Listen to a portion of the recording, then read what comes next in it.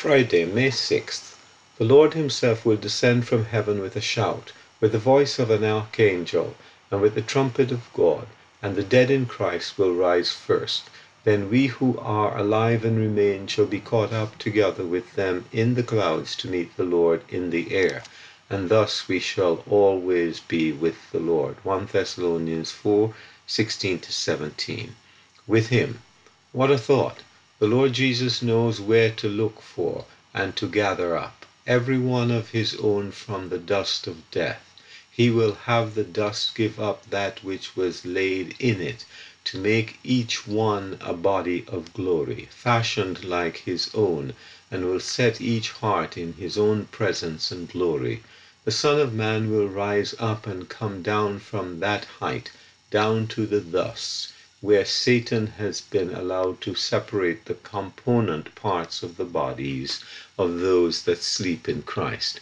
Each one of these is to stand up as a witness that he is the resurrection and the life. And thus we shall always be with the Lord. That to my soul is so unutterably sweet, so divinely and perfectly gracious.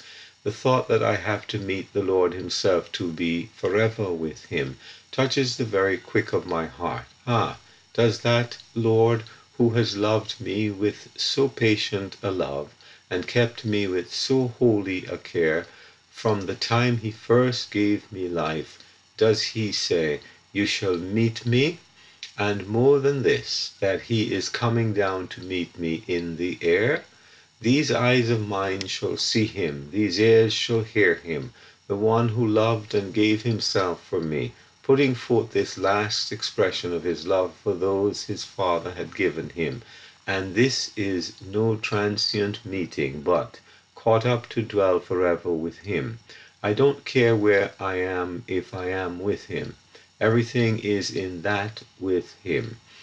If in the New Jerusalem it would be a poor place without him, what without him would be all the brightness of heavenly glory? To me there is only that one thing: I shall be forever with him. G.V. Wigram.